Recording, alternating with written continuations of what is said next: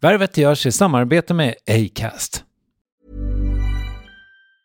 Hey, it's Ryan Reynolds, and I'm here with Keith, co-star of my upcoming film, If, only in theaters May 17th. Do you want to tell people the big news? All right, I'll do it. Sign up now and you'll get unlimited for $15 a month and 6 months of Paramount Plus Essential Plan on us. Mintmobile.com/switch. Upfront payment of $45 equivalent to $15 per month. Unlimited over 40 gigabytes per month. Face lower speeds. Videos at 480p. Active Mint customers by 531.24 get 6 months of Paramount Plus Essential Plan. Auto renews after 6 months. Offer ends May 31st, 2024. Separate Paramount Plus registration required. Terms and conditions apply if rated PG. Quality sleep is essential. That's why the Sleep Number Smart Bed is designed for your ever-evolving sleep needs. Need a bed that's firmer or softer on either side? Helps you sleep at a comfortable temperature? Sleep Number Smart Beds let you individualize your comfort, so you sleep better together. JD Power ranks Sleep Number #1 in customer satisfaction with mattresses purchased in-store. And now, save 50% on the Sleep Number Limited Edition Smart Bed for a limited time. For JD Power 2023 award information, visit jdpower.com/awards. Only at a Sleep Number store or sleepnumber.com. Hiring for your small business? If you're not looking for professionals on LinkedIn, you're looking in the wrong place. That's like looking for your car keys in a fish tank. LinkedIn helps you hire professionals you can't find anywhere else, even those who aren't actively searching for a new job but might be open to the perfect role. In a given month, over 70% of LinkedIn users don't even visit other leading job sites. So start looking in the right place. With LinkedIn, you can hire professionals like a professional. Post your free job on linkedin.com/people today. Det är min image. Jag säljer på det att jag är tjock och inte kommer in i några kläder längre knappt. Men det är bara en dålig ursäkt. Värvet. Värvet. Värvet. Värvet. Värvet. Värvet. Värvet. Värvet. Få personer har haft en lika stark andra andning i sin karriär som Plura Jonsson. Han slog igenom på 70-talet som frontman i rockgruppen Eldkvarn, eller Piska mig hårt som de hette då, som han startade ihop med sin bror Carla Jonsson, som vi kommer att prata om, och deras kompis Tony Thorén. Plura har skrivit de allra flesta av Eldkvarns låtar och sammanlagt har gruppen sedan 71 släppt 24 studioalbum och haft hits med låtar som Kärlekens tunga, Fulla för kärlekens skull, Vår lilla stad och Pojkar, pojkar, pojkar. Han har dessutom släppt ett soloalbum. När Aftonbladet 1999 listade Sveriges bästa artister under 1900-talet så kom Eldkvarn på 4:e plats. Välförtjänt, men det var på tv som Plura verkligen blev folkkär. I serier som Pluras kök, Mauro och Pluras kök, Pluras paradis, Pluras jul och så vidare har han med hjälp av kombon, alkohol, gäster och en massa god mat blivit en av Sveriges mest populära tv-kockar som i sin tur har lett till flera kokböcker. Och han gjorde dessutom dundersuccé tidigt i Så mycket bättre. Men han har också lyckats bli ett av kvällstidningarnas favoritobjekt när det kommer till snaskiga löpsedlar. Det har varit kokain hit och dit och sådär. Och det brukar förekomma i intervjuer med honom. Men jag tänkte att när vi nu satte oss ner, jag och Plura, så skulle det här komma att bli den minst löpsedelskompatibla intervjun med Plura någonsin. Så vi pratar om musiken, konsten och hur det är att vara pensionär. Men det blir bra ändå. Trust me on this one. Det här är Värvet avsnitt 266 med artisten, programledaren Plura Jonsson. Producent var David Mer. Det presenteras i samarbete med Acast. Jag heter Kristoffer Triumf. Nu rullar vi. Varsågoda, Plura Jonsson.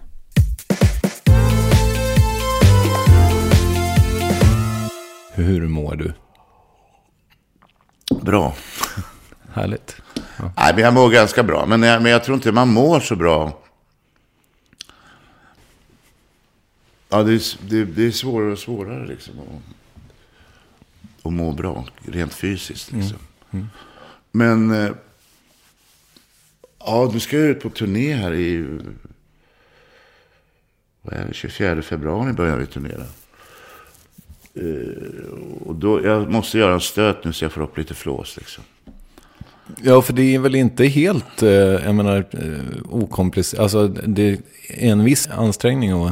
Jag är rätt fysisk eller har haft scenstil så att säga.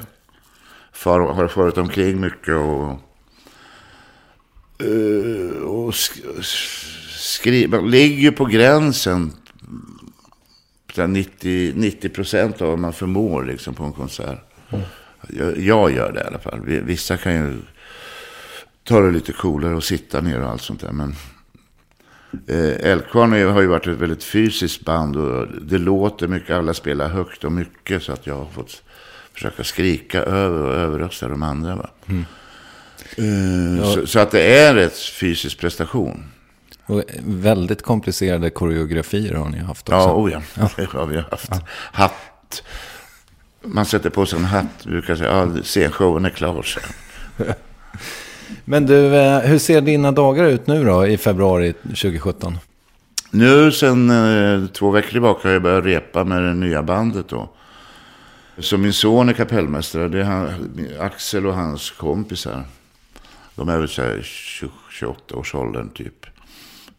Så att nu repar vi väl ett par gånger i veckan. Så det är det jag gör, repa från 10 till 17 på dagarna. Och sen vi har ju sålt lägenheten och fått en ny. Det gjorde vi redan i juni. Fick vi en ny lägenhet på Kungsholmen. Men jag har bott på landet hela tiden, så att det är först nu när jag har flyttat tillbaka till stan här som vi köpte soffa för 4 dagar sedan och igår monterade jag upp en stringhylla.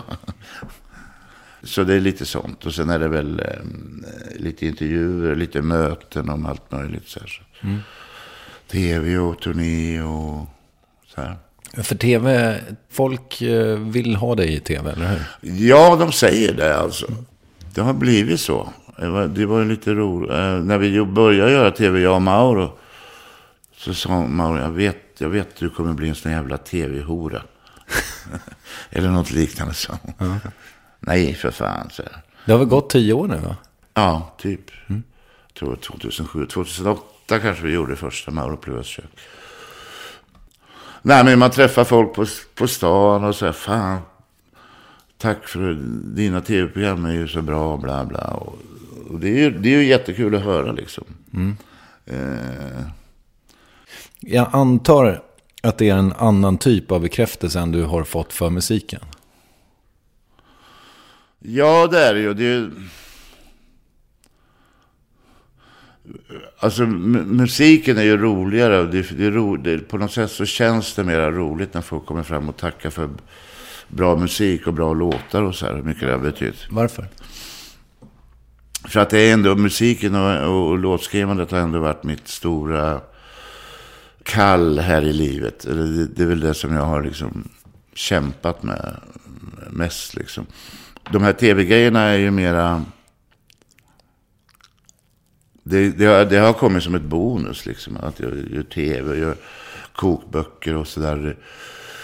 Det är inte så mycket slit med det liksom, rent psykiskt. Att skriva låtar är ju som... Det blir ju bara värre och värre. Så det är som att gå in i en dykarklocka, så ska man ner... Det känns, nu håller jag på att försöka skriva nya låtar. Jag har ju gjort några, men det är som att gå in i en dykarklocka, så ska man ner på Marianegravens botten och leta. TV och... För att du har vänt på alla stenar redan, eller? Ja, lite är ju så. Det finns ju, man kan googla intervjuer med alla stora... Jag är inte sån som sitter och googlar och nördar sådär på Neil Young eller Bob Dylan, men jag råkade hamna på de Bob Dylan. Det kom upp. Bob Dylan var med på 60 Minutes av alla jävla program. Och då frågade man om de här låtarna som han har skrivit. Och han fattar inte att det är han som har skrivit de här låtarna. The Times That Are Changing och allt möjligt så här. Det var någon annan som skrev. Jag skulle inte kunna skriva dem idag liksom. Och så här. Och läste en intervju med Tom Waits. Han med på låtar är inget problem. De finns, det är fiskar. Det var att ta dem liksom så här. De simmar omkring så här. Men rätt vad det är så är det slut på fiskar liksom. Och då får man dyka djupare och se vad det är som att... Ja, men det är lite som att fiska överhuvudtaget. Man får söka där fisken är liksom. Jag vet inte när jag skrev låtar sist, 2010, 2011 eller något sånt där. Va? Jag har inte skrivit för att jag tycker att det är så pass jobbigt liksom. Att hålla på med det, låtskrivandet. Det har ju varit otroligt roligt genom åren. Va? Men det har varit slitsamt på något sätt psykiskt. Kan du beskriva vad det är då som är slitsamt i det? För att som jag har förstått det så har du ju pratat om att du liksom i alla fall under merparten av din karriär så har du liksom det har aldrig varit så att det är ett ständigt skrivande, utan du har gjort projekt där du har åkt iväg och skrivit album. Ja, liksom. precis. Men vad är det liksom i det som är smärtsamt eller jobbigt då? Ja, dels är det här när man åker iväg. Vissa som jag känner, de skriver ju kontinuerligt, va? Som Mauro och min brorsa till exempel. De håller ju alltid på att skriva låtar. Men jag då liksom gör det i perioder liksom. Ja, vi ska spela in en skiva i september 2007.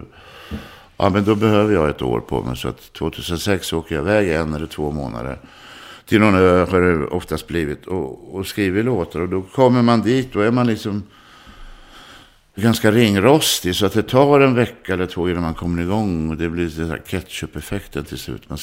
På slutet sitter man med flera låtar. Då. Men det är också det här liksom att komma över den här tröskeln att det där har du gjort förut liksom. Det här har du skrivit förut, va? Vilket man har också. För man har inte så många teman på sin lyra, va.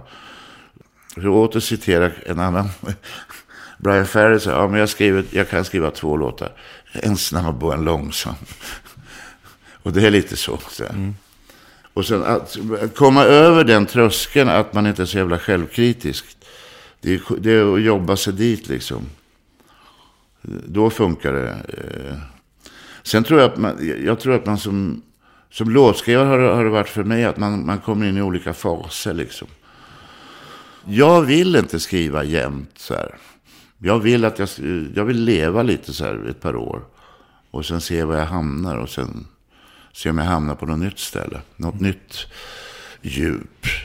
Inte djup för djupets skull, utan för att det är där fisken går. Va? Ibland går torsken på 20 meter. Ibland går den på 800 meter. Vad vet jag. Men man får ha lite... ekolod eller eko när de fiskar. Sjukt svårt kan jag tänka mig att dra upp en torsk på 800 meters djup. Ja, Mikkelina. Det kan ju vara det. Nu när det här nya bandet då, som vi ska ut på turné, då spelar vi ju mycket Elkvarn-låtar som jag har skrivit. Det mesta, eller allt är ju där, är klart. Än så länge, vi har inte kommit inga covers än, men det är i och för sig omarrangerat och sådär, men så vill ju de vill att det ska vara lite nya låtar självklart. Det vill väl jag med. Det vill väl egentligen alla.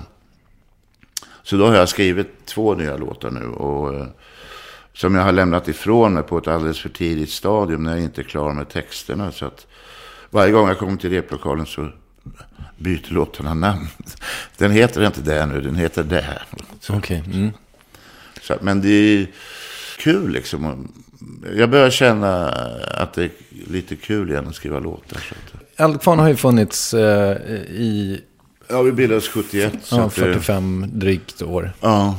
När du nu drar ut med din son och ett nytt gäng, har du liksom clearat det med de andra? Ja, så typiskt mig, så lite halvt om halvt. Okej. När gjorde vi vår senaste spelning? Jag ska inte säga sista för att det kanske blir någon om några år. Det var väl, vad är det för år? 2015 tror jag vi gjorde på december eller något sånt där. Eller på hösten. Då skrev jag ett mejl till alla involverade och förklarade att jag inte orkar hålla på med det här längre. Det känns inte som något kul längre. Och jag tar en paus och jag vet inte när jag får lust att turnera eller göra skivor eller vad det heter nu för tiden. Spela in nya låtar. Och det blev lite ramaskri från en del håll. en del förstår väl kanske. Alltså vi har hållit på då i över 40 år och redan efter 5 år så fick man den här frågan från journalister. Är det inte jobbigt att hålla på liksom? Är det inte tråkigt? Liksom? Och jag har alltid sagt, ja men så länge det är roligt, va? Så länge jag har kul och känner att det är en utmaning att jag utvecklas, så då är det inga problem att fortsätta. Va? Men så fort jag känner att det är, börjar jag känna att det här är tråkigt och det här, då kommer jag att sluta liksom. För att och har man tråkigt så ska man inte stå på en scen. Det är liksom sista platsen att stå tråkigt på. Utan där ska man ju vara inspirerande och så här.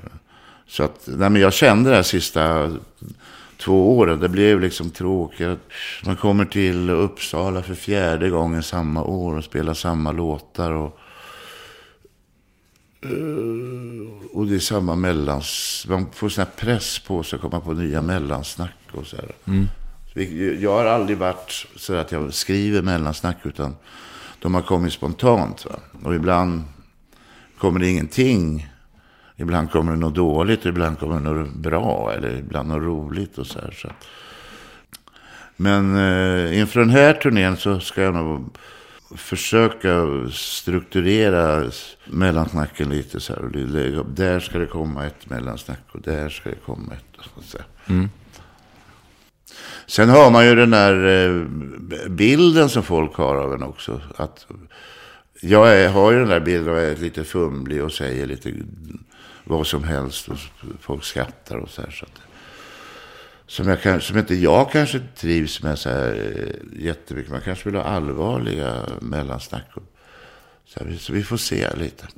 Men bara om vi återgår lite grann så här. För en grej som återkommer i färskare intervjuer med dig är skrivkrampen. Och liksom, nu sa du att för att du har pratat om att du ska skriva nya låtar inför den här turnén väldigt länge. Och nu börjar den om typ 2 veckor. Och det blev 2 låtar. Ja, vi har gjort 2 låtar. Vi har repat på dem. Men du kanske hade tänkt att det skulle bli fler? Nej, jag hade nog innerst inne tänkt att det skulle bli någon. Det är så ofta man säger så. Ja, men det är folk frågar, kommer det någon ny skiva eller någon ny? Ja, det kommer då. Men det blir nog inte i år. Så att jag är lite förvånad över att jag bara satte mig ner och tragglade igång hela maskineriet igen. Så att, och lite, men jag är väldigt glad att jag gjorde det. För det är ju så, det är ju ingenting som kommer gratis liksom.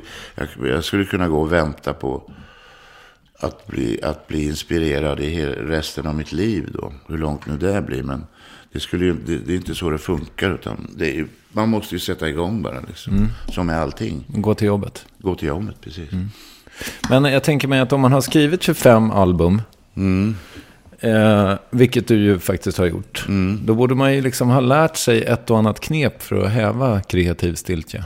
Ja, det har man ju. Och det har jag ju använt mig av också. Liksom. Jag lärde mig ju ganska snabbt att det här grejen att åka iväg och göra en plura och åka till en ö. Och så att helt oförberedd var ju meningslöst. För då satt jag bara på den där ön och stirrade på ett vitt papper i en vecka.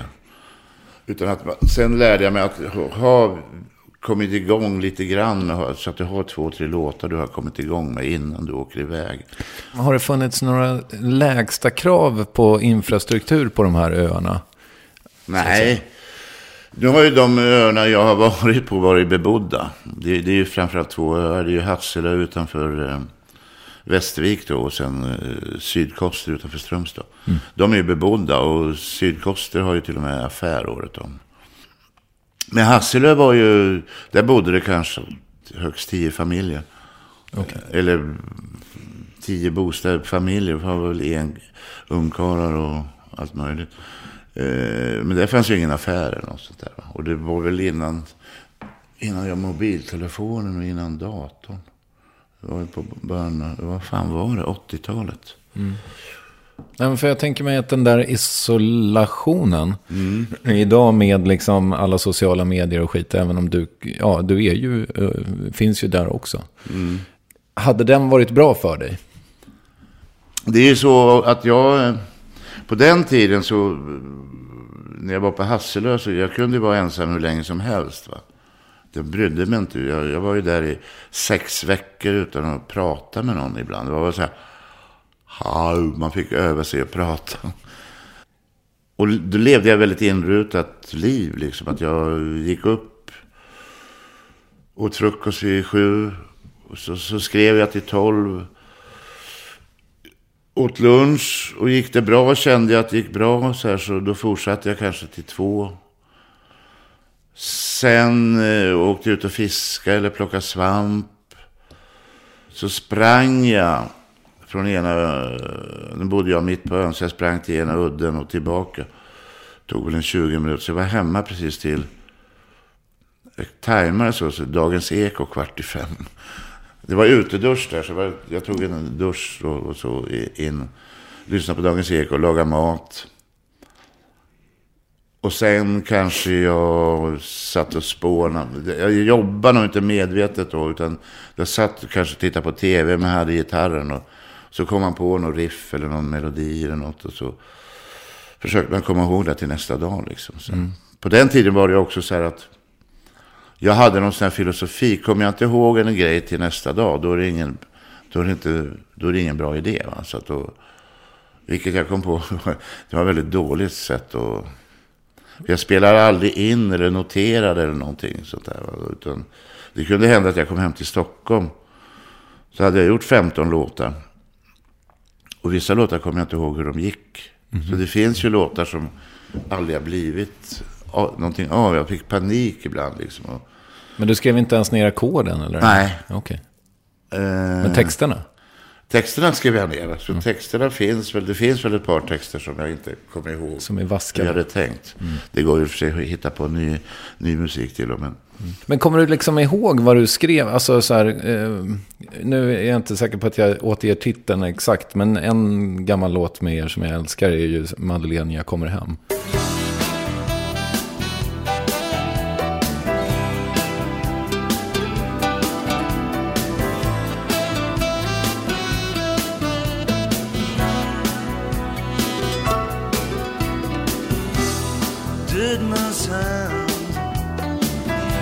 Varför blir det så här? Att man långt borta, en man borde vara med en annan kär. Fjärran klockor ringer mig hem. Fjärran Stockholm, det var så länge sen. Madeleine, jag kommer hem. Jag kommer hem.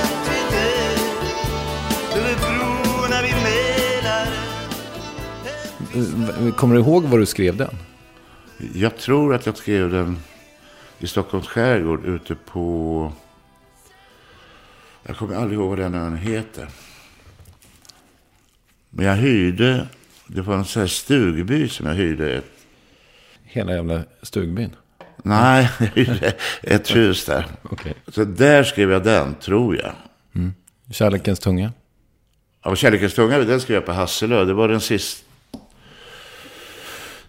Det var ju en sån här låt som... Den kommer jag ihåg mycket väl. För att jag hade den låten. Jag kom inte på någon text. Det kom ingen text. Jag hör ju också så här... Jag bestämmer inte innan vad en låt ska handla om. Utan jag bara sätter igång. Och sen så efter ett tag uppenbarar sig vad låten ska handla om. Och efter ett tag, ytterligare ett tag vad den ska heta och så här. Men den kom jag inte igång med. Jag hade... Kanske gjorde några försök och så. Men så kom jag hem till Stockholm och då hade då den jag levde ihop med flyttat ihop med någon annan. Så då kom texten ganska så här naturligt liksom. Det var som en fågel som kom och flög och satt sig i handen, brukar jag säga. Det var ju den plattan som Mauro Scocco skulle producera. Den var inte med på demos eller någonting sånt där. Utan vi hade spelat in nästan hela plattan, så frågade Mauro, det var ingen mer låt här som kan vara med på skivan och så här. Jo, jag har en som jag tror kan bli jättebra liksom så här. Det känns så här. Fast den är inte riktigt klar så här.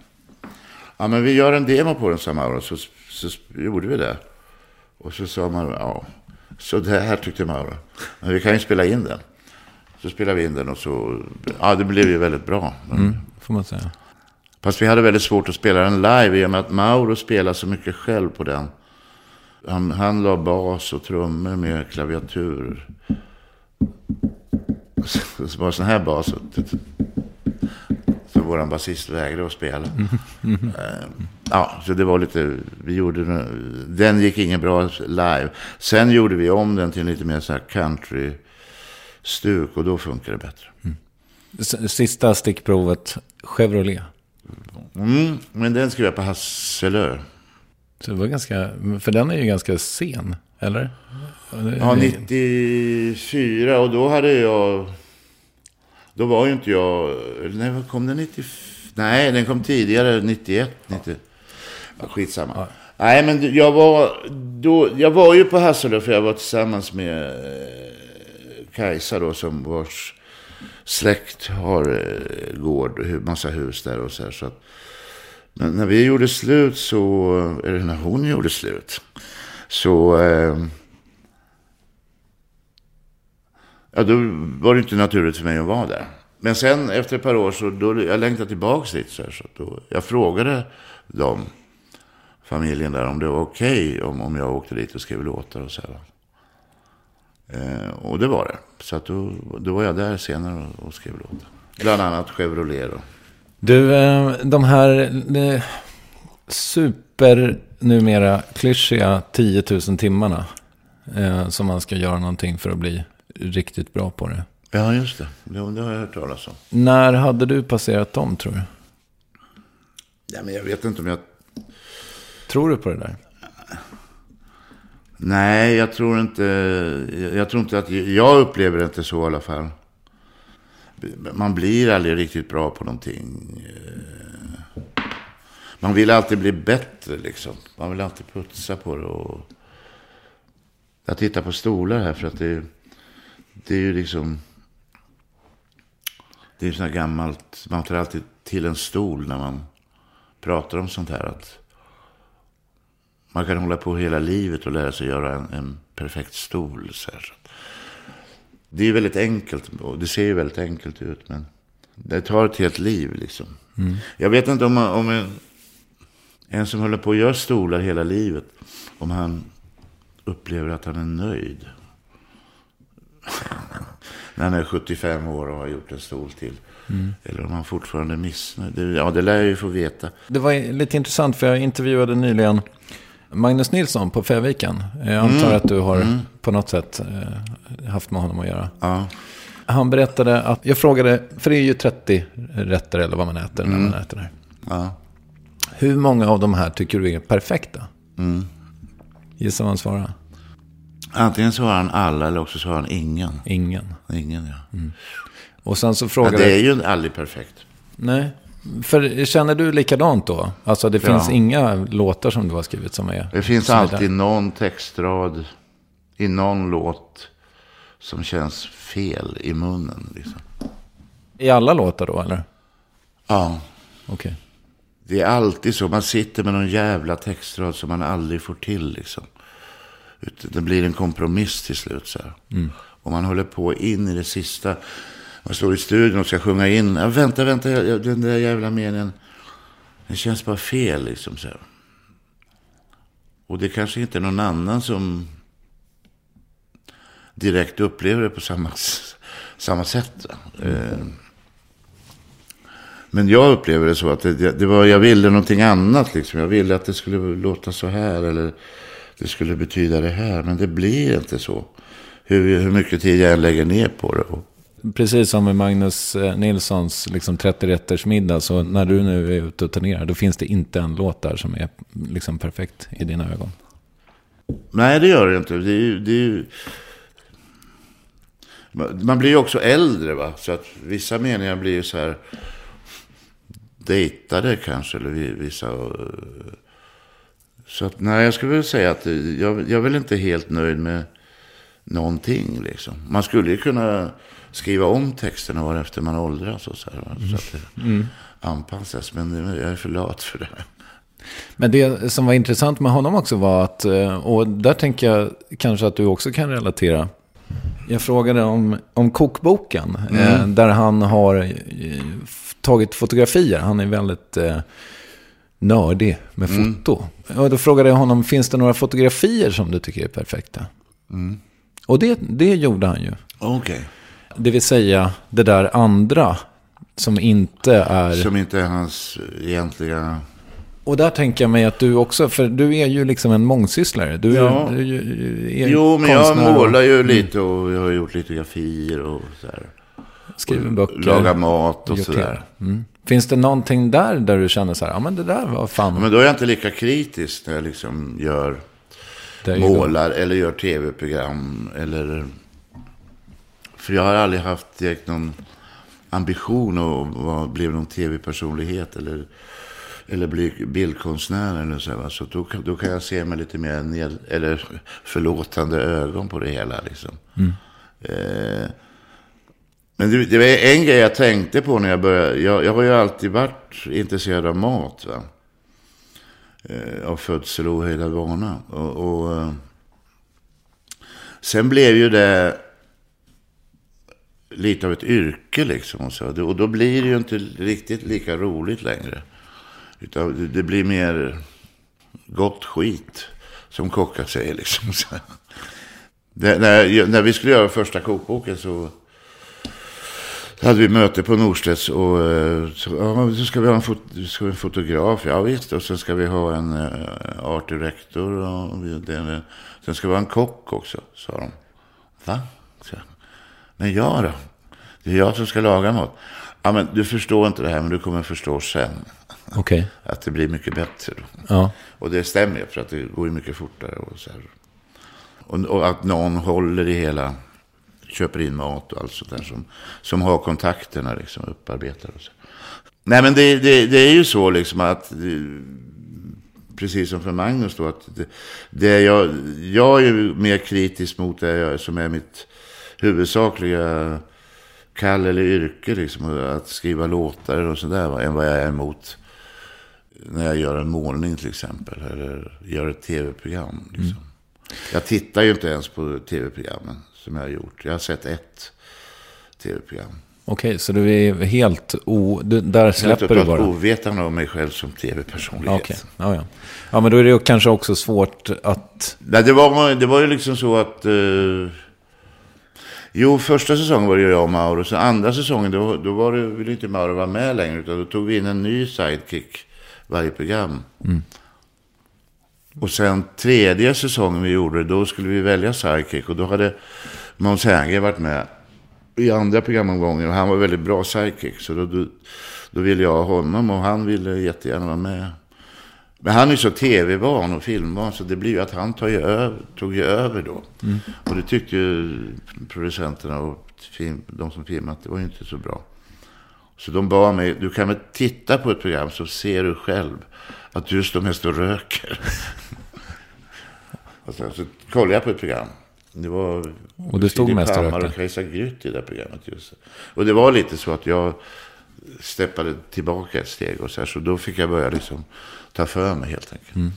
Men annars har jag väl inte sett några program direkt så här hela. Är det fortfarande hemligstämplat vems penis det var som dök upp i ditt program? Jag tror det. Okay. Men jag ska träffa dem nu på lunch. All right. Spännande. Jag tror jag får inte säga det för honom. Nej, jag förstår. Jag vet inte om det har några grejer med hans jobb att göra. Jag ska släppa ditt låtskriveri också, men jag hade Peter Lemark här. Han var ju så oerhört imponerad över din förmåga när ni jobbade tillsammans. Det var ett tag sedan. Men 2000. Ja, var det väl, ja. Men han var så oerhört imponerad över din förmåga att skriva på beställning. Ja, men han är ju suverän på det. Han kan ju verkligen... Och jag fattar ju den grejen. Att man kan göra det liksom. Så det var hemskt kul. Vi gjorde ju några låtar liksom. Vi gjorde en låt till Svante Thuresson. Och Pernilla Andersson höll på att göra en platta med Svante Thuresson. Och så hade de skickat, det var en jävla massa turer hit och dit, vem som skulle göra. Först var det Thomas V. Andersson och sen var det jag och Thomas V. Andersson. Men till slut blev det Peter och jag. Då skickade de över låten. Det var ju bara en vanlig blues här. Så vi har gjort en blues och kan ni sätta texten. Vi blev så lite irriterade. Det kan ju liksom en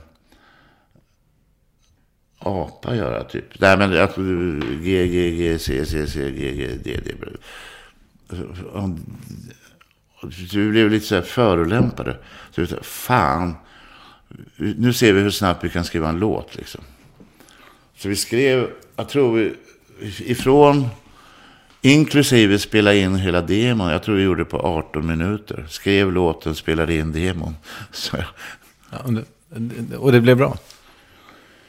Ja, de bästa textraderna var väl 2-3 bra textrader.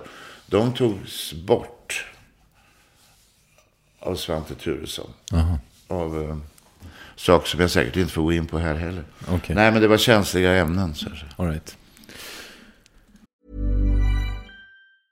A lot can happen in 3 years, like a chatbot may be your new best friend. But what won't change? Needing health insurance. United Healthcare Tri-Term Medical Plans, underwritten by Golden Rule Insurance Company, offer flexible, budget-friendly coverage that lasts nearly 3 years in some states. Learn more at uh1.com. There's never been a faster or easier way to start your weight loss journey than with PlushCare. PlushCare accepts most insurance plans and gives you online access to board-certified physicians who can prescribe FDA-approved weight loss medications like Wegovy and Zepbound for those who qualify. Take charge of your health and speak with a board-certified physician about a weight loss plan that's right for you.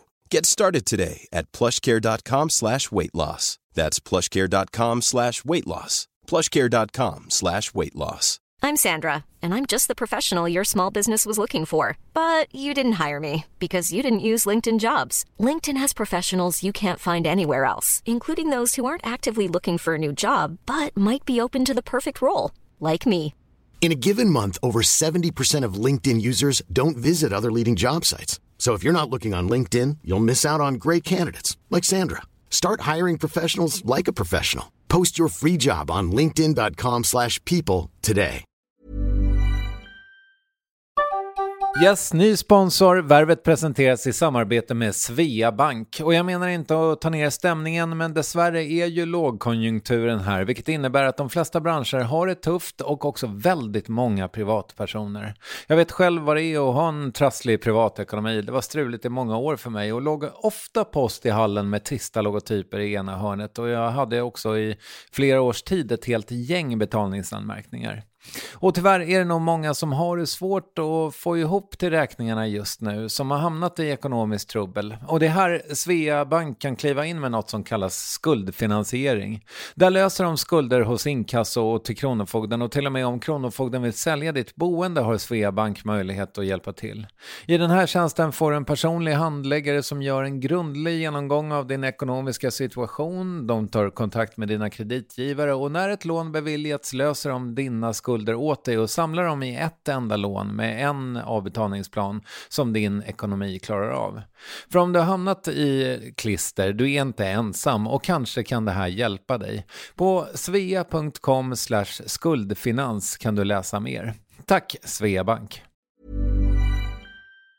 Hi, I'm Daniel, founder of Pretty Litter. Did you know cats tend to hide symptoms of sickness and pain? I learned this the hard way after losing my cat, Gingy. So I created Pretty Litter, a health monitoring litter that helps detect early signs of illness by changing colors, saving you money and potentially your cat's life. Pretty Litter is veterinarian developed, and it's the easiest way to keep tabs on your fur baby's health right at home. Go to prettylitter.com and use code ACAST for 20% off your first order and a free cat toy. Terms and conditions apply. See site for details. Even when we're on a budget, we still deserve nice things. Quince is a place to scoop up stunning high-end goods for 50 to 80% less than similar brands. They have buttery soft cashmere sweaters starting at $50, luxurious Italian leather bags, and so much more. Plus, Quince only works with factories that use safe, ethical, and responsible manufacturing. Get the high-end goods you'll love without the high price tag with Quince. Go to quince.com/style for free shipping and 365-day returns. When you make decisions for your company, you look for the no-brainers. If you have a lot of mailing to do, Stamps.com is the ultimate no-brainer. Use the Stamps.com mobile app to mail everything you need to keep your business running with up to 89% off USPS and UPS. Make the same no-brainer decision as over 1 million other businesses with Stamps.com. Use code PROGRAM for a special offer. That's Stamps.com, code PROGRAM. Men jag hade egentligen en fråga på det. Och det är liksom att om du nu är duktig på att skriva på beställning, du kan inte ge dig själv den liksom. Nej, på något sätt så är det som att det måste gå... Det ska verka liksom. Så här. Det är som de som fortfarande skriver med skrivmaskin. Det måste gå genom kött och blod liksom. Så här. Och jag skriver ju på dator i och för sig, men nu för tiden. Det har varit fram och tillbaka. Men nej, men för mig så måste det vara liksom... Det måste komma någonstans inifrån mig. Liksom. Det ska verkas fram och kämpas och så här.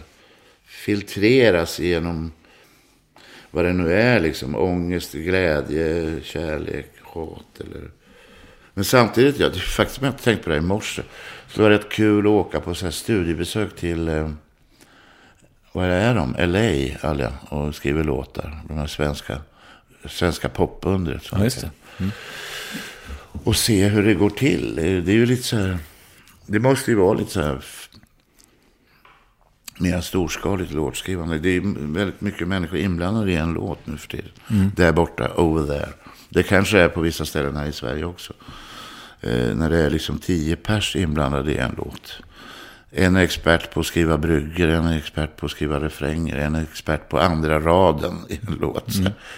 Och en är expert på att skriva pianoarrangemang. Men jag skulle nog kunna sitta i en sån där... vad hette det i New York? Brill Building, hette det där? Kanske.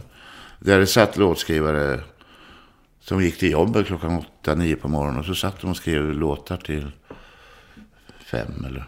Jag tror att jag skulle klara av det. Jag har ju gjort så ibland liksom. När man sitter och skriver och så känns det trögt bara och segt i flera dagar liksom. Då kan jag liksom, men nu skriver jag en låt som heter så och så och handlar om det och det. Så kan jag göra det på ett par timmar liksom. Kunde förr i alla fall. Du, hur liksom, förutom det här med att ni har olika sätt att skriva på, hur skiljer sig din och Carlas musikalitet, skulle du säga? Carla är ju mer en gitarrist än vad jag är. Va? Jag är ju inte så jätteduktig gitarrist. Jag kan ju spela och svänga och sådär, men jag är inte så intresserad av det tekniska liksom, att spela massa snabba riff och skalor liksom och så här, va? Som Carla är och Mauro Scocco är och jag är inte så intresserad av det. Någonstans så tror jag att det beror på att jag tror att det är lite farligt liksom. Att bli för duktig på att man blir för ekvilibristisk liksom. Jag vill gärna hålla mig till det mer nybörjarstadiet på något sätt. Jag tror att det för mig känns det mera som att det kommer någonting bra liksom, än att... Och samtidigt så kan jag ibland missa lite att jag inte kan sitta och dribbla på gitarren liksom, bara för att underhålla folk och så här. Allt du behöver är 3 ackord och sanningen. Precis. G, D och C och eventuellt A-moll och E-moll. Jo, men du, jag tänker att du och Carla har liksom lite olika angreppssätt när det gäller texter också. Kan du sätta ord på de skillnaderna? Ja, alltså jag älskar ju brorsans Carlas texter. Men de är ju lite mer humoristiska och intellektuella och studentikosa eller vad man nu vill liksom så här, va. Men de är ju otroligt, alltså det finns ju ingen i Sverige som kan skriva sådana texter, va. Han är ju mästare på det. Jag vet inte vad man ska sätta för genre på dem riktigt. Nu drog jag några, och studentikos är väl inte så... Det låter lite negativt. Det låter lite negativt, och det vill jag absolut inte vara. För att han är one of a kind. Att skriva sådana texter som jag gör, det finns ju... Vi är ju några stycken som befinner oss i samma ankdamm, så att säga. Mm. Ja, det finns ju, men man tar något exempel. Jag studsar ur sängen som ett nyrostat bröd. Jag halkar på DN och faller ner död. Mm. Det är väldigt bra. Mm. Mm. Ja, men han är ju också naturligtvis en sån som sitter och filar på texterna i oändlighet. Mm. Han är ju också väldigt... Han håller på otroligt mycket med korsord och sånt där. Och Paolo, han har ju rimmat på det. Paolo Rossi heter fotbollsspelare. Han har rimmat på kors. Snumlar som Paolo Rosso i ett korsord. Eller vad fan det var. Mm. Han borde få Nobelpriset i litteratur nästa gång. Mm. Ja, det kan jag undra om. Ja. Apropå det där så är ju ni från Norrköping, och du känns ju så otroligt Stockholm. Men då funderade jag lite grann på den här sägningen om att du kan ta X ur småstaden, men du kan inte ta småstaden ur X, så att säga. Nej. Vad är det med Plura som fortfarande är Norrköping? Det är nog hela jag som är det på något sätt.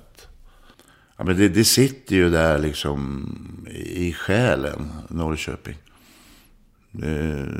Tegelfabrikerna och röda teglet. Så min själ är murad i rött tegel.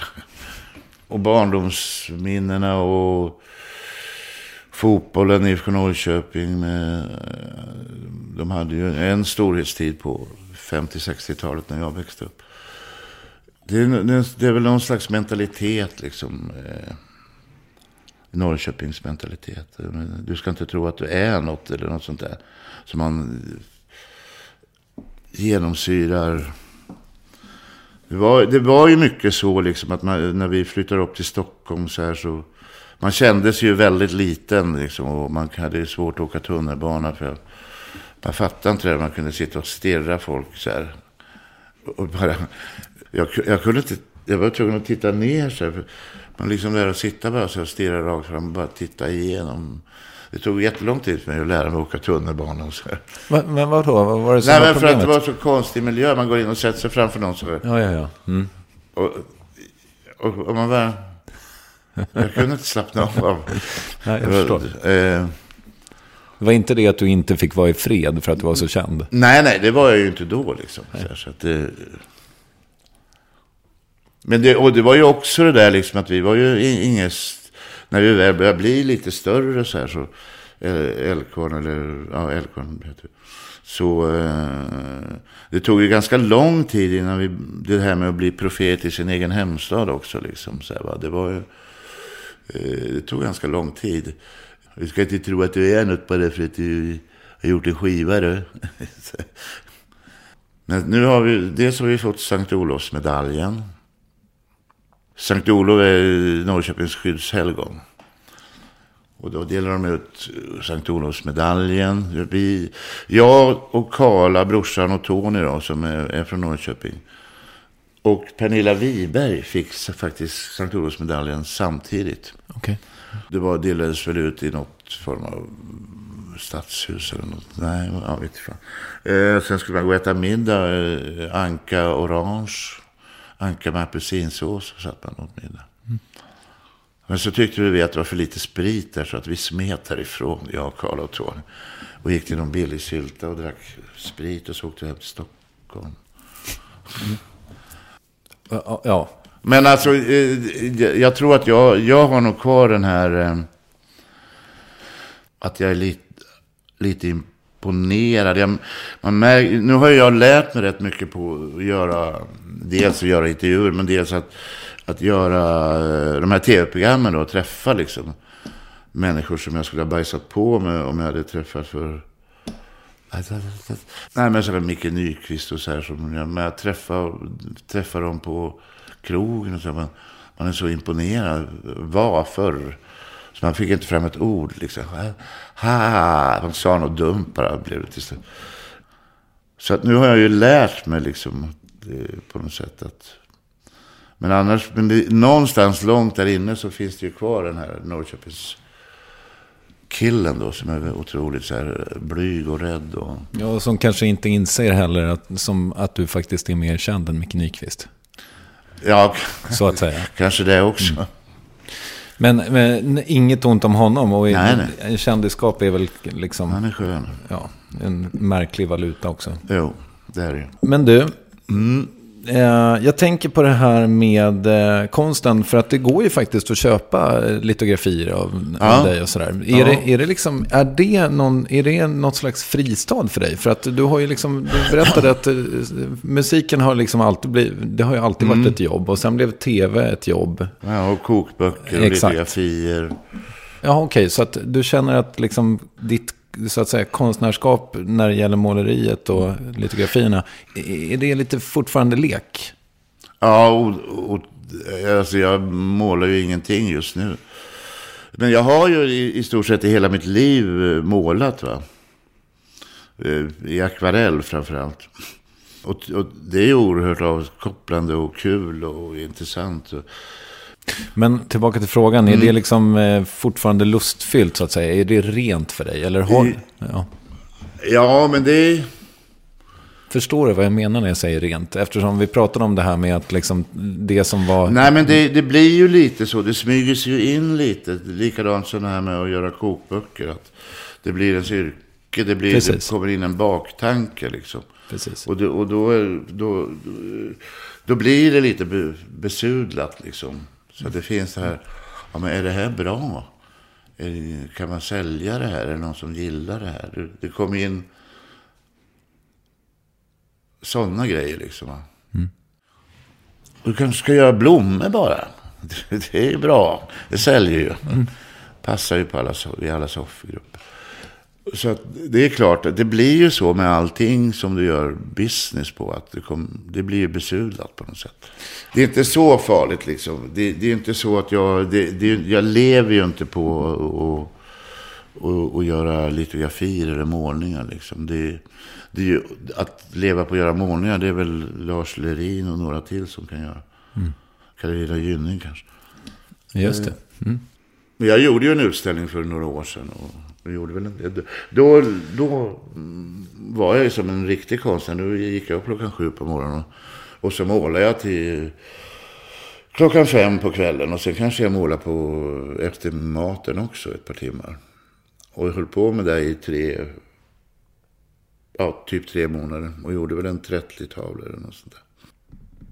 Och det var ju också en resa liksom, att måla så här professionellt, att man blir bättre och bättre. Och jag hade ju några så här kritiker också, som kollade ibland. Ja, får se vad du gör. Ja, men för fan, nu har det blivit för bra liksom. Det är inte roligt längre. Nej, men då skippar vi där. Och så då fick man ju... Så man lär sig ju liksom vad som är ens kvaliteter på något sätt. Men skulle du att jag målar och att det ska försöka se bra ut, det är inte min starka sida liksom. Ja, men skulle du behöva ett uttryck som inte någon jävel, där det inte står någon och tänker att du ska tjäna pengar på det där? Ja, det tror jag man behöver. Det behöver nog alla liksom.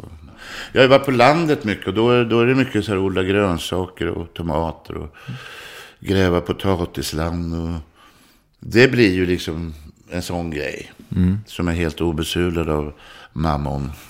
Ja, det kostar ju pengar i och för sig. Det är världens dyraste tomater. Växthusodlare. Man ska skaffa växthus, och så ska man köpa jord, och man ska ha stora krukor, och man ska vattna dem varje dag. Ja, du vet. Och så ska man köpa grejer för att hänga upp dem. Det är mycket enklare att åka till Ica in i Katrineholm och handla. Och handla tomater. Ja, det har ju blivit otroligt mycket billigare. Men det är inte samma känsla. Nej. Men så det där med trädgård och liksom det pysslet, det är rent för dig? Det är rent terapeut. Eller nej, men det är kul. Det har blivit liksom det. Jag tycker i och för sig fortfarande att laga mat och liksom tänka mig, och nu vad ska jag äta idag, vad ska jag göra idag, det tycker jag fortfarande är väldigt roligt liksom. Och det har ju blivit, i och med att jag bott på landet, så har ju liksom utbudet av livsmedel blivit ett annat liksom. Om man tänker mer på vad som är närodlat och vad som man använder, det som finns i sjöarna och i skogarna runt omkring, att man lagar med det liksom. Och sen att man odlar egna grönsaker. Så att det känns fortfarande väldigt så här kul och sådär. Mm. Och när det gäller din liksom, för nu är du ju folkpensionär antar jag, eller ja, jag är sedan i augusti. Ja, precis. Åka billigare på SL och SJ. Ja. Grattis i efterskott. Tackar. Ja. Jag har helt missat det. Men för det låter ju ändå som det fortsätter hända saker kring dig. Hur liksom ja. Vill du? Nej, jag vill inte. Liksom, jag kommer att fortsätta så länge jag orkar. Och göra allting liksom. Möjligtvis att man inte är fullt lika högt tempo, att man inte håller på med 10 saker eller 10 år att ta i, men 3-4 projekt samtidigt, det är inte så bra längre. Nej. Man har 20 bollar i luften så man liksom. Men har du någonsin varit har du känt dig utbränd? Ja, var väl utbränd. Nej, förra hösten var det väl, när vi turnerade med Älvkvarn och samtidigt så gjorde jag tv-program. Och de dagar jag var ledig liksom, då var jag så jävla trött liksom. Mm. Det var så här, man kom hem och man hade en ledig lördag, så vi måste laga mat och vi måste grilla, vi måste dricka vin, och man dricker vin och så börjar man känna liksom som att man, men vad fan, jag är helt slut liksom. Man har druckit glas vin. Allt går i ultralapid. Mm. Men jag vet inte om det var utbrändhet, men då jag har insett nu, och det är folk som påminner mig om att man orkar inte hur mycket som helst liksom. Man kan inte göra hur mycket som helst. Det tror man ju. Eller jag tror det i alla fall. Och sen, jag har varit så här som, dels har jag svårt att säga nej till saker och ting. Och dels är jag ganska nyfiken och så jag tackar ja till rätt mycket liksom. Och sen när man sitter, du vet det här klassiska, kan du göra en sak mars 2018? Ja visst. Och sen till slut när man kommer till mars 2018, då kollar man almanackan, då har man tackat ja till 30 grejer. Så man trodde att mars 2018, det är lugnt. Mm. Så att det har jag lärt mig nu, att jag liksom försöker att inte ha för mycket järn i elden. Men vilket är ditt största problem? Ja, jag vet inte om jag har något största problem. Mitt största problem är, jag vet inte, det är väl att gå in i en ny tidsålder nu. Att jag blivit äldre, va? Och att jag kan inte leva som jag gjorde när jag var 40-50. Att jag måste liksom anpassa mig efter. Och därav kanske att jag måste sluta röka och dra ner på excesser på mat och dryck och såna här saker. Som jag älskar liksom. Det är väl det största, att ställa om på något sätt. Mm. Ja, för det där kan jag också tänka mig. Alltså, världen vill ju inte ha en plura som går till gymmet 7 dagar i veckan. Nej, som väger 80 kilo. Nej, jag vet. Och till och med en läkare det var länge sedan, det var 10 år sedan. Han var på ett gig och så kom han in i logen. Som läkare brukar göra. Ja, han är till och med idrottsläkare. Och så kommer han in och han blev helt förfärad. Då hade vi spelat på ett litet ställe. Svettigt och äckligt. Så att vi var ju helt dyngsura. Och så kom vi in i logen och så började man dricka öl. Och han kommer in. Vad i helvete, är ni inte kloka? Ni kan väl inte fan sitta och dricka öl när ni är helt uttorkade. Ni måste ju dricka vatten först och sen. Okej. Men det gjorde vi inte. Men jag frågade honom någon gång. Fan, finns det inga genvägar att gå ner i vikt liksom? Och så här, man kan...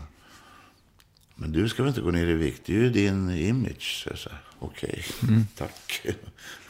Ja, men det måste ju göra att det blir lite lite knepigare på något sätt, antar jag. Ja, jo, det tanken har ju slagit mig, men det är ju ingenting. Det är ju bara en dålig, det skulle jag kunna säga liksom, men jag vill inte. Det är min image. Jag säljer på det att jag är tjock och inte kommer in i några kläder längre knappt. Men det är ju bara en dålig ursäkt. Hälsan är ju faktiskt viktigare än det, va? Så tänker jag inte. Jag vet att det är många som tänker det. Ja, men han är god och glad gubbe och sådär liksom. Men så tänker inte jag, att jag är en god och glad gubbe, utan jag behöver gå ner i vikt och träna liksom, för att orka. Men jag funderar lite på det där med transparens, för du har ju liksom, det känns som att du aldrig har filtrerat. Jo, det har jag gjort för länge sedan, va? När jag var ny i branschen.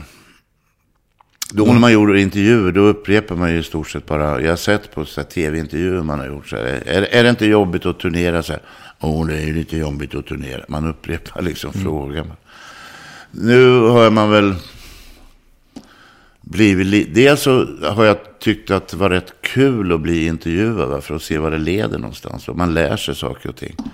Men sen senare år har jag blivit lite mer så här, nej vad fan, det blir bara rubriker om jag pratar om det och det och det, och det, vilket är lite tråkigt, va. Och sen med transparens, jag vet att jag försöker bara vara mig själv. Eller jag försöker egentligen ingenting, jag bara pratar. Jag bara är. Men det har jag ju hört väldigt ofta, att det där att du är väldigt transparent och så här liksom. Om man går in i en intervju så ska man väl ändå, har väl jag tyckt att då ska jag väl vara liksom, försöka och svara på frågor och efter bästa förmåga och så här, och inte sitta och liksom hålla undan saker och ting. Vilket kanske i och för sig har varit fel. Ibland kan det bli fel. Ja, men det är det jag funderar på, liksom, vad det har kostat. Ja, men det är som för några veckor, någon månad eller vad det var, 2, så ringde min manager. Vad fan har du gjort nu då? Liksom så här. Va? Det står att du har gömt knark i hela lägenheten i kvällstidningen. Va? Jag har inte pratat med någon kvällstidning. Så, men vad kommer det ifrån? Så då hade jag gjort några intervjuer så med någon radioprogram. Katarina Har. Just det. Ja. Och då blir det blir så här liksom, vad fan, så tror jag. Så börjar folk i min närhet tro massa saker liksom, och så här. Så måste jag förklara, men det var ju en radiointervju och jag pratade om något som hände för 45 år sedan liksom. Så att då blir man liksom aldrig mer, jag gör inga mer intervjuer. Men så blir, nu ska vi lansera det här nya julprogrammet, mat-tv-programmet. Och då vill vi att du gör intervjuer. Och så okej. Så då gör man det. För du har något slags integritet. Du måste ju ha tackat nej till massa grejer. Ja, det har jag. Jag tackade nej senast idag till ett tv-program. Banta på slottet eller vad det skulle heta. Okej. Vilket jag i och för sig skulle kunna, det skulle vara väldigt kul och välbehövligt, men inte offentligt. Ja, just det. Ja. Vad tänker du om begreppet självhat? Ja, det har jag haft väldigt lite av liksom. Vad skönt. Ja. Jag är väl ganska okomplicerad på det sättet liksom. På gott och ont. Jag tycker väl att självhat, är det sådana som är på skärs och så här? Ja, kanske, fast eller vad det är väl något slags extrem av det hela. Men man kan ju också tycka att man är till exempel inte värd att ta hand om. Eller liksom att man slarvar med sig själv. Jag funderade, anledningen till att jag ställde frågan var att när du pratade med Katarina Har, så pratade ni om att du trodde att anledningen att du festade så pass mycket som du gjorde var någon slags flykt från osäkerheten. Ja. Och då tänker jag mig att om man flyr från osäkerheten genom att på något sätt ändå bortse från det faktum att man skadar sig själv, kanske inte älskar sig själv i så stor utsträckning. Nej. I don't know. Jag vet inte, alltså den här tiden då, på den tiden, på 80-talet eller vad det var, när jag levde det här med utsvävade, vad det man kallar, så var väl inte jag så medveten om mig själv. Det är först nu, senare, som jag har ett perspektiv på det. Så man kan säga att det var en väldigt olycklig tid och att förmodligen var jag osäker och rädd och det var ett sätt liksom att bli någon, få en identitet liksom. Jag har aldrig varit, och jag är inte nu heller, jag har aldrig haft någon dragning till det här depressiva eller tungsinn eller så här, va. Utan jag har ganska lätt för att gå vidare när det har varit problem. Nu börjar jag ställas inför det stora problemet här i livet, att man ska dö snart. Så då är det inte så lätt kanske att skjuta det åt sidan. Men tar du in det? Ja, jag är inte ja, det låter inget bra där, men jag är inte speciellt rädd för döden. Det är man ju liksom när man väl ligger där. Jag har ju sett folk dö och jag har jobbat på sjukhus och jag har haft anhöriga som har dött liksom och så här, va. Så att vilket är en styrka. När jag var i 17-18 års åldern så jobbade jag då hette det hemsamarit. Man jobbade i hemtjänst. Man gick hem till folk och städa och laga mat och satt och pratade med äldre människor och ensamma människor. Så man fick en inblick i det. Och sen har jag jobbat på sjukhus på Karolinska.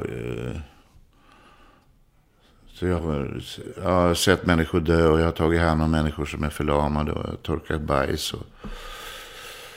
Så jag har ju sett hur det blir liksom. Hur det kan bli. Och på sätt och vis har jag nog rätt stor nytta av det liksom. Att jag blir inte så skräckslagen för. Men det är väldigt svårt. Det är svårt med döden. Men jag säger i alla fall det. Jag är inte rädd för att dö. Men jag vet ju att när man väl ligger där så kommer man ju undra liksom. Men jag funderar, för jag har hört dig säga det i andra sammanhang också. Då funderar jag lite grann. För att jag har ju tänkt när det gäller mig själv att jag är lite för dum för att ta in döden. Ja, vi kanske har det båda två. Ja, för människor som har dödsångest. Nu har jag väl lite grann efter 40 börjat inse att ibland så får jag någon slags insikt om att min tid är liksom begränsad. Men det är väldigt sällsynt. Ja, nej, men det är inte så. Jo, så är det väl med mig med. Va? Men nu, jag är 65 nu. Och nu vet jag om 10 år. Om jag nu har som tur att jag lever till jag blir 75. Då är det i högsta grad en realitet. Då kan jag dö vilken dag som helst. Så det är väl mera det att jag börjar närma mig 75. Och då jävlar. Då har du inte många varv kvar liksom. Vad ska du hinna med då? Jag hoppas att jag är så pass frisk så att jag kan fortsätta och spela, göra låtar. Kanske skriva någon bok. Ja, fortsätta. Kanske komma på något nytt, liksom. Göra något annat än matlagnings-tv eller vad man nu kallar det för. Bara fortgå. Att fortgå, ja, att livets Plura ska fortgå som vanligt. Enligt tidtabellen. Ja. Vill du rekommendera något? Man ska fiska. Det är roligt. Man ska laga fisk, äta fisk. Det är nyttigt, det är bra, det är gott. Nej, men man ska ta hand om sig liksom. Unna sig sak. Det är det bästa jag vet. Om man har en ledig dag liksom. Att man... Speciellt nu när jag bor på landet mycket så... Ja, nu har jag flyttat tillbaka till stan kan man säga. Men det var så himla kul att komma upp till Stockholm. Det var som att vara på semester. Och så har vi precis flyttat. Det är visserligen bara några kvarter. Men det var precis som man har hyrt en lägenhet i Milano eller i Paris. Och, ja, hur funkar den här spisen då? Så går man ja, men det är ju för fan ett ställe. Kan man gå in och ta en öl. Och det blir lite så... Så man kan unna sig lite i saker ibland. Man kan åka någonstans och käka någon god lunch. Och så kan man gå och på bio. Eller nej, men jag vet fan. Går du på bio? Nej. Jag har faktiskt tänkt på det sista veckan. Fan, jag borde gå på bio. Det var ju flera år sedan. Nej, man konsumerar med, man sitter vid datorn och kollar Chef's Table och sånt där. Matserier och andra serier. Ja, det finns ju... Ja. Det vill du rekommendera? Det vill jag rekommendera. Unna sig saker, ja. Vem tycker att jag ska intervjua i Värvet? Vad kan man tänka på? Brorsan kan man tänka på. Han är ju rätt beläst och så här. Nej, men jag säger det. Brorsan. Har du nått din fulla potential? Nej, det tror jag. Jag tror man har flera fulla potentialer liksom. Jag har väl någonstans pikat i... Jag menar, Älvkvarn och mitt låtskrivande har ju liksom... Allting går ju upp och ner liksom. Så av olika orsaker. Så att jag hoppas bara att jag kan få en ny kreativ period liksom. Så att jag kan... Om man lyssnar på... Det är en period när vi jobbar med Jari, i alla fall i början av de första skivorna. Atlantis... Den perioden, om jag lyssnar på de låtarna, det är lite så här Dylan, så hur fan kunde jag skriva de där låtarna? Vad fick jag ifrån liksom? Att jag skulle vilja liksom komma in i... För då hade jag hållit på i massa år och skrivit och tyckt, nej, det här är inget bra liksom. Det är slängt bort eller lagt i byrålådan och så här. Och så träffade jag Jari, eller vi träffade Jari.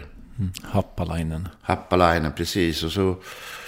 Han är som musikentusiast, så vi hade ett möte med honom på ett ställe. Och så bestämde vi, det var i november eller december. Och så några dagar senare var det bestämt att vi skulle börja spela in i slutet av januari. Och jag hade liksom 10 låtar som jag tyckte inte var något bra. Och så fick jag låna en ställe i Stockholms skärgård där. Och åkte ut dit och satt och skrev om.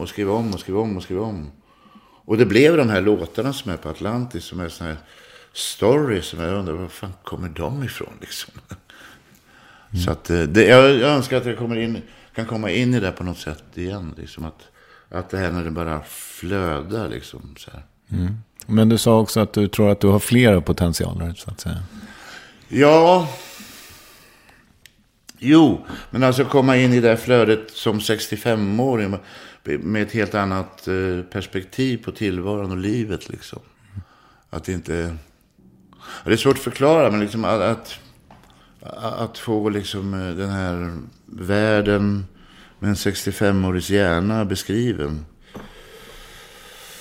så här patient i livet. Det är, de här låtarna på Atlantis till exempel, de är väldigt så här Dylanska i texterna. Det är så här flippat och det är kastanjetter och zigenarorkester och det. Men jag skulle liksom ta den här dykarklockan och orka liksom gå ner på 20 000 meter och se vad som är där. Och hoppas att man kan pika där på något sätt. Och se vad man hittar av elände. Fint. Tusen tack för att du kom hit. Ja, tack själv. Ja, det var bara kul. Plura Jonsson, mina damer och herrar. Jag hoppas du tyckte lika mycket om honom som jag gjorde. Nya säsongen av Pluras kök har premiär i vår någon gång på 3:an tror jag. Och han är på turné från och med slutet av februari. Se honom på scen. Annars lyssna på Värvet nästa vecka, för då kommer Linnea Henriksson och det blir ett riktigt gott snack. Vi hörs då. Puss och kram. Hej!